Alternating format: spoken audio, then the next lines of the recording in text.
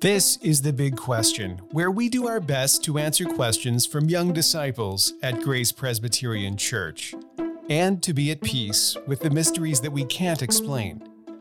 I'm Pastor Mark, your host, and in this episode we have questions from Joanna, Caleb F., Amara, Sam M., and Benton. First, we'll tackle a few serious questions. Then we'll look at this episode's big question. And as always, we'll wrap things up at the end with a few fun questions. We'll begin with a few serious questions. This week, our serious questions both have to do with the book of Zechariah. We finished our sermon series on Zechariah last week, but we still have a few loose ends to tie up. We have questions this week from Joanna and Caleb F. First, here's Joanna's question. She asks, when was the unique day? In Zechariah 14, in Zechariah's final oracle, his vision of the return of Jesus, he uses an interesting phrase to describe that moment. He calls it the unique day. And Joanna asks, when was the unique day?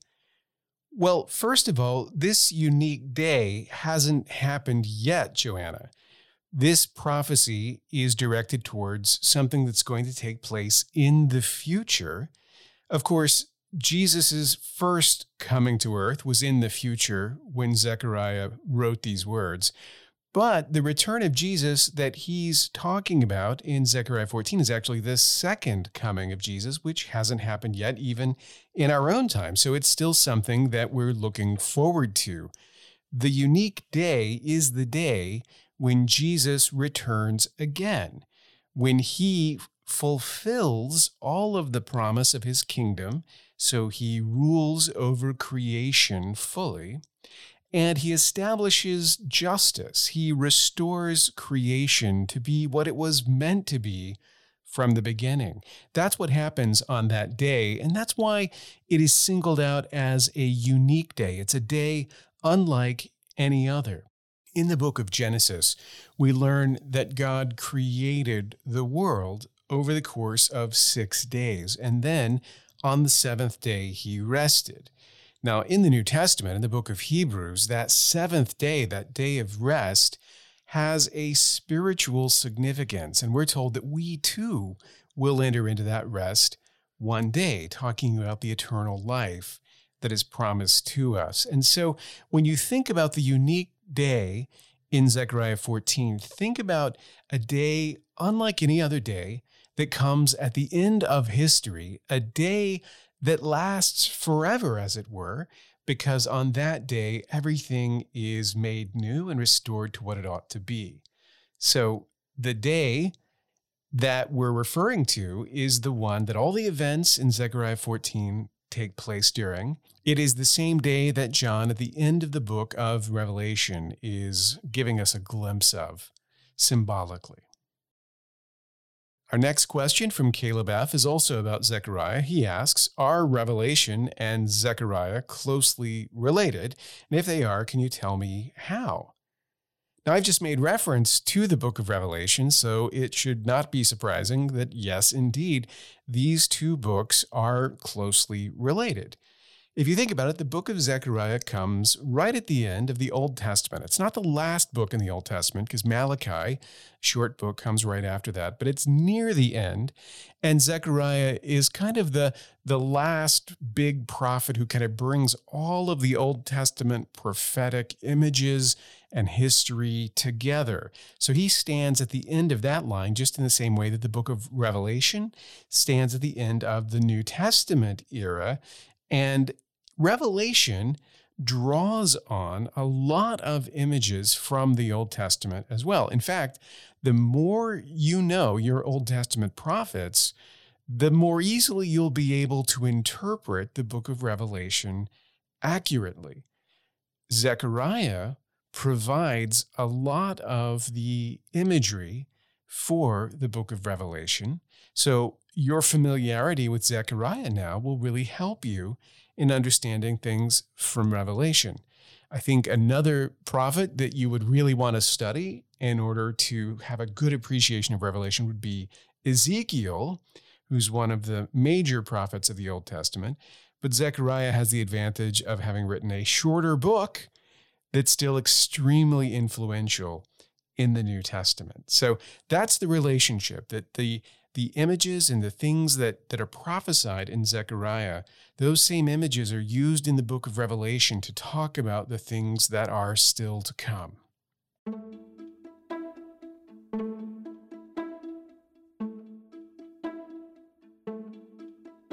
And now it's time for the big question. This week, our big question comes from Amara, and it has to do with history. Amara asks, how do you know so much about church history? Well, Amara, I happen to love history. I love all kinds of history, not just church history, but as I'm sure you know, military history. I love just history of politics and different nations. I love really all kinds of history, literary history, you name it. I love history, and I always have. I've always been a voracious reader of history books. I love watching historical movies or documentaries and just learning about history. In fact, when I was a young boy, I would sometimes pretend to be sick so that I could stay home from school and spend the day reading history books. My dad was a coach who also taught history, high school history, and so he had all of these high school history textbooks at home, and I loved to sit and read through those and just learn everything that I could about history. So loving history is probably the best way to learn history, because it's something that you just naturally gravitate towards. And when it comes to church history, there's a lot of history to learn. There's a lot of stuff to explore. But I want to ask this question: is it important to study history? I think it is, and I think it's important not just because I happen to love history. I think there's another reason why all Christians, whether you love history or not, should want to learn some things about church history. Now, most people, when they talk about the importance of history, will say something like this, that learning history helps us avoid making the mistakes of the past. I think that's true. The more you understand and reflect and meditate on what's happened before, I think it helps you avoid mistakes, whether it's mistakes of like thinking wrongly or making the wrong choices, whatever it is. Learning history and being familiar with history can help you make better decisions. But set that aside for a moment, because I want to talk about the value of history a little bit differently.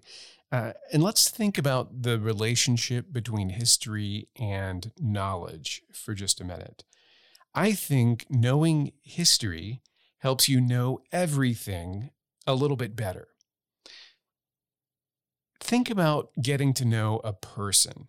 If you meet a new person, you might have a conversation, you might spend an hour together, and you form an impression of what this person is like, whether or not they're the kind of person that would be a good friend, whether or not you like the kinds of things that they like. There's a lot that you can learn just by spending an hour with someone.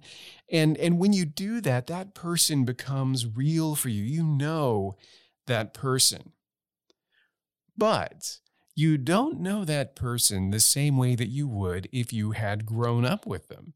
You don't know that person the same way that you would if you had spent not an hour together, but years together. If you'd had experiences together and you really knew what they were like when they were 10 years old, what they were like when they were 15 years old, what they were like when they were 30 years old. If you'd known them over the course of time, you would know them much better than you would by just basing your knowledge on a first impression.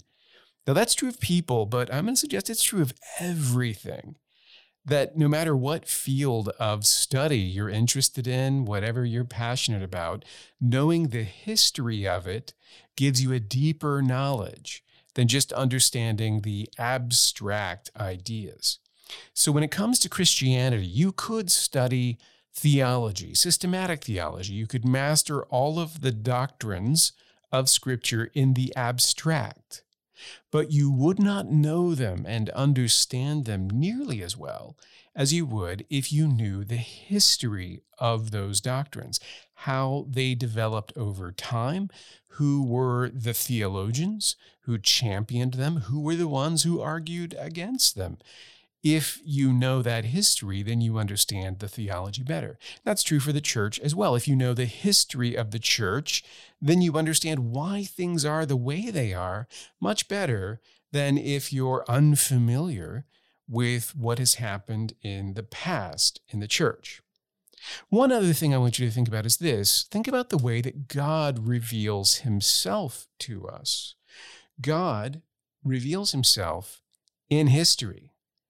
Right? The Bible is a book of history, among other things. It records the history of the world and of God's revelation to his people. And that takes place over the course of hundreds and hundreds and thousands of years.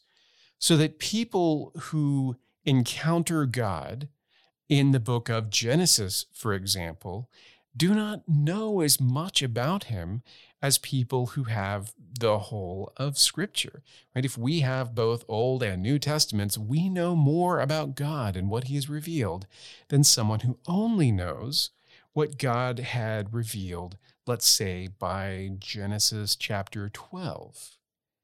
So in history, God has made himself known. And if that's true, to me, that suggests there's something important about history.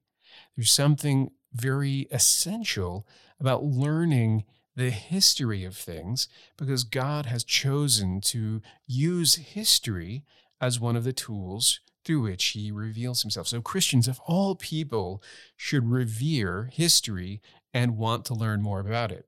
So the question is, how do you learn? Well, as I said, loving history is the best way to learn history because when you love something, you pursue it and it never feels like a hardship. But let me give you a few practical tips.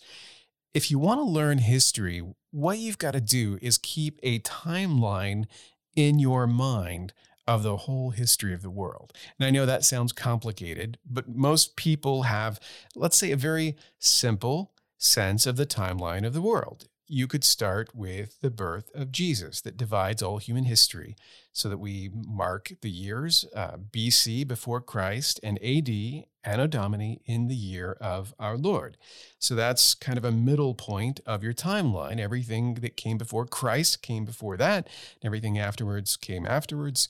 And then you start filling in important dates on that timeline. You think about what happened between, let's say, the birth of Jesus and your own birth, and you start understanding the different eras that took place there. For me, I always picture the way people would have looked in different time periods. So I can imagine what people looked like and what the world looked like in, let's say, the 1700s versus the 700s AD, right? And so the more you understand of that, the easier it is to kind of organize events in your mind because you can kind of picture what goes where.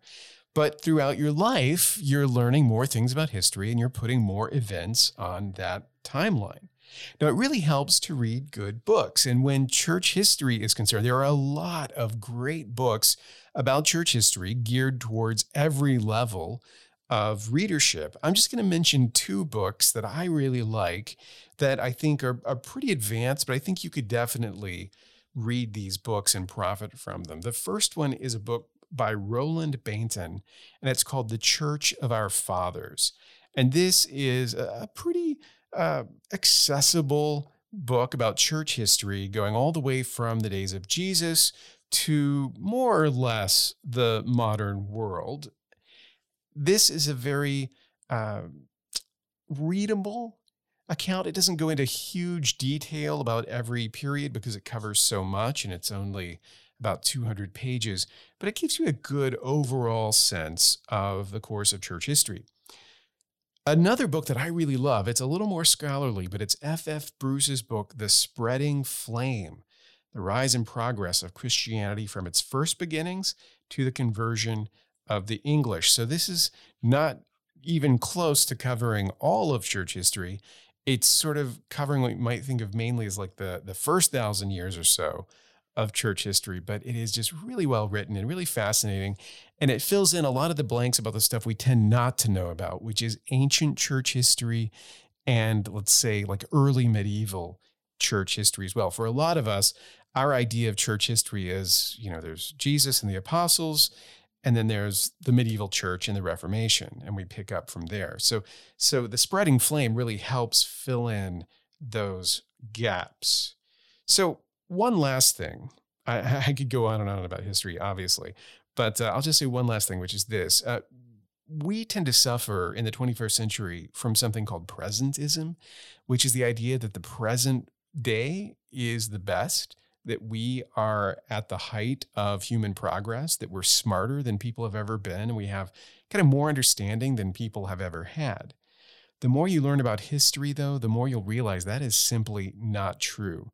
We may be more technologically advanced than people in the past, but we are not more morally advanced. We're not necessarily more knowledgeable about everything that there is. And in some respects, we're a lot less knowledgeable. In some respects, we stopped asking questions that people in the past considered very important. So the more you study history, the more you will come to respect the people who have gone before you.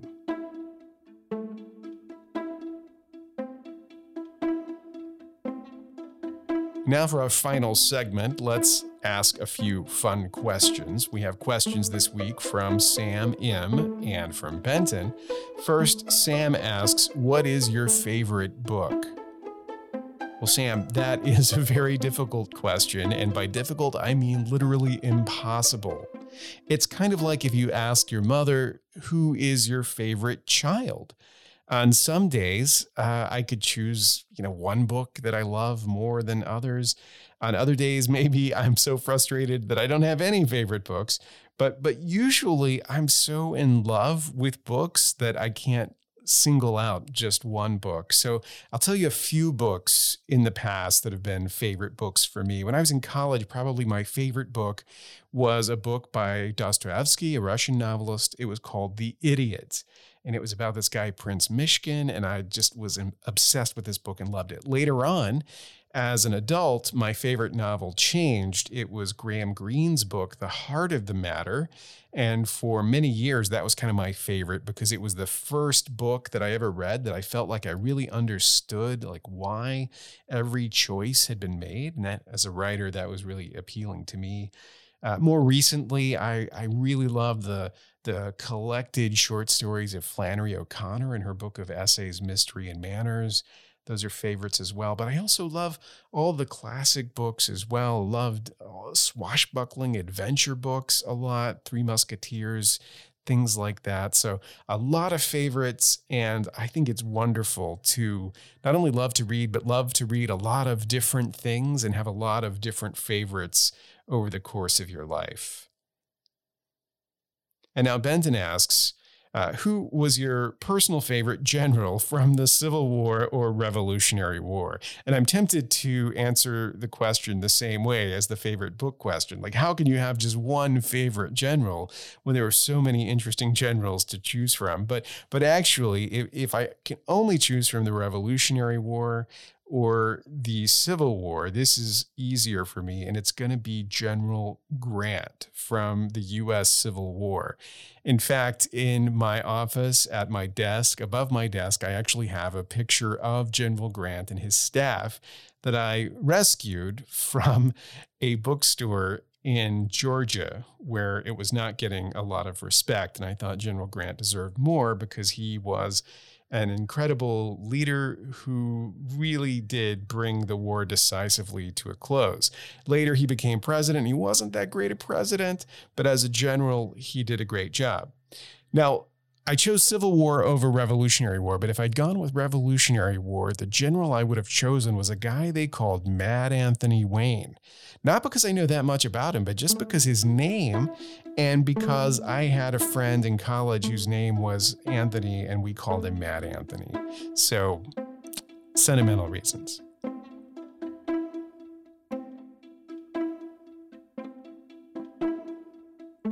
Well, that's all for now. Thanks for listening to The Big Question. Until next time, remember, If we're going to find the answers, then we have to ask the questions. So never be afraid to ask, and never be satisfied with easy answers. The truth will always stand up to scrutiny. So until next time, keep asking the big questions.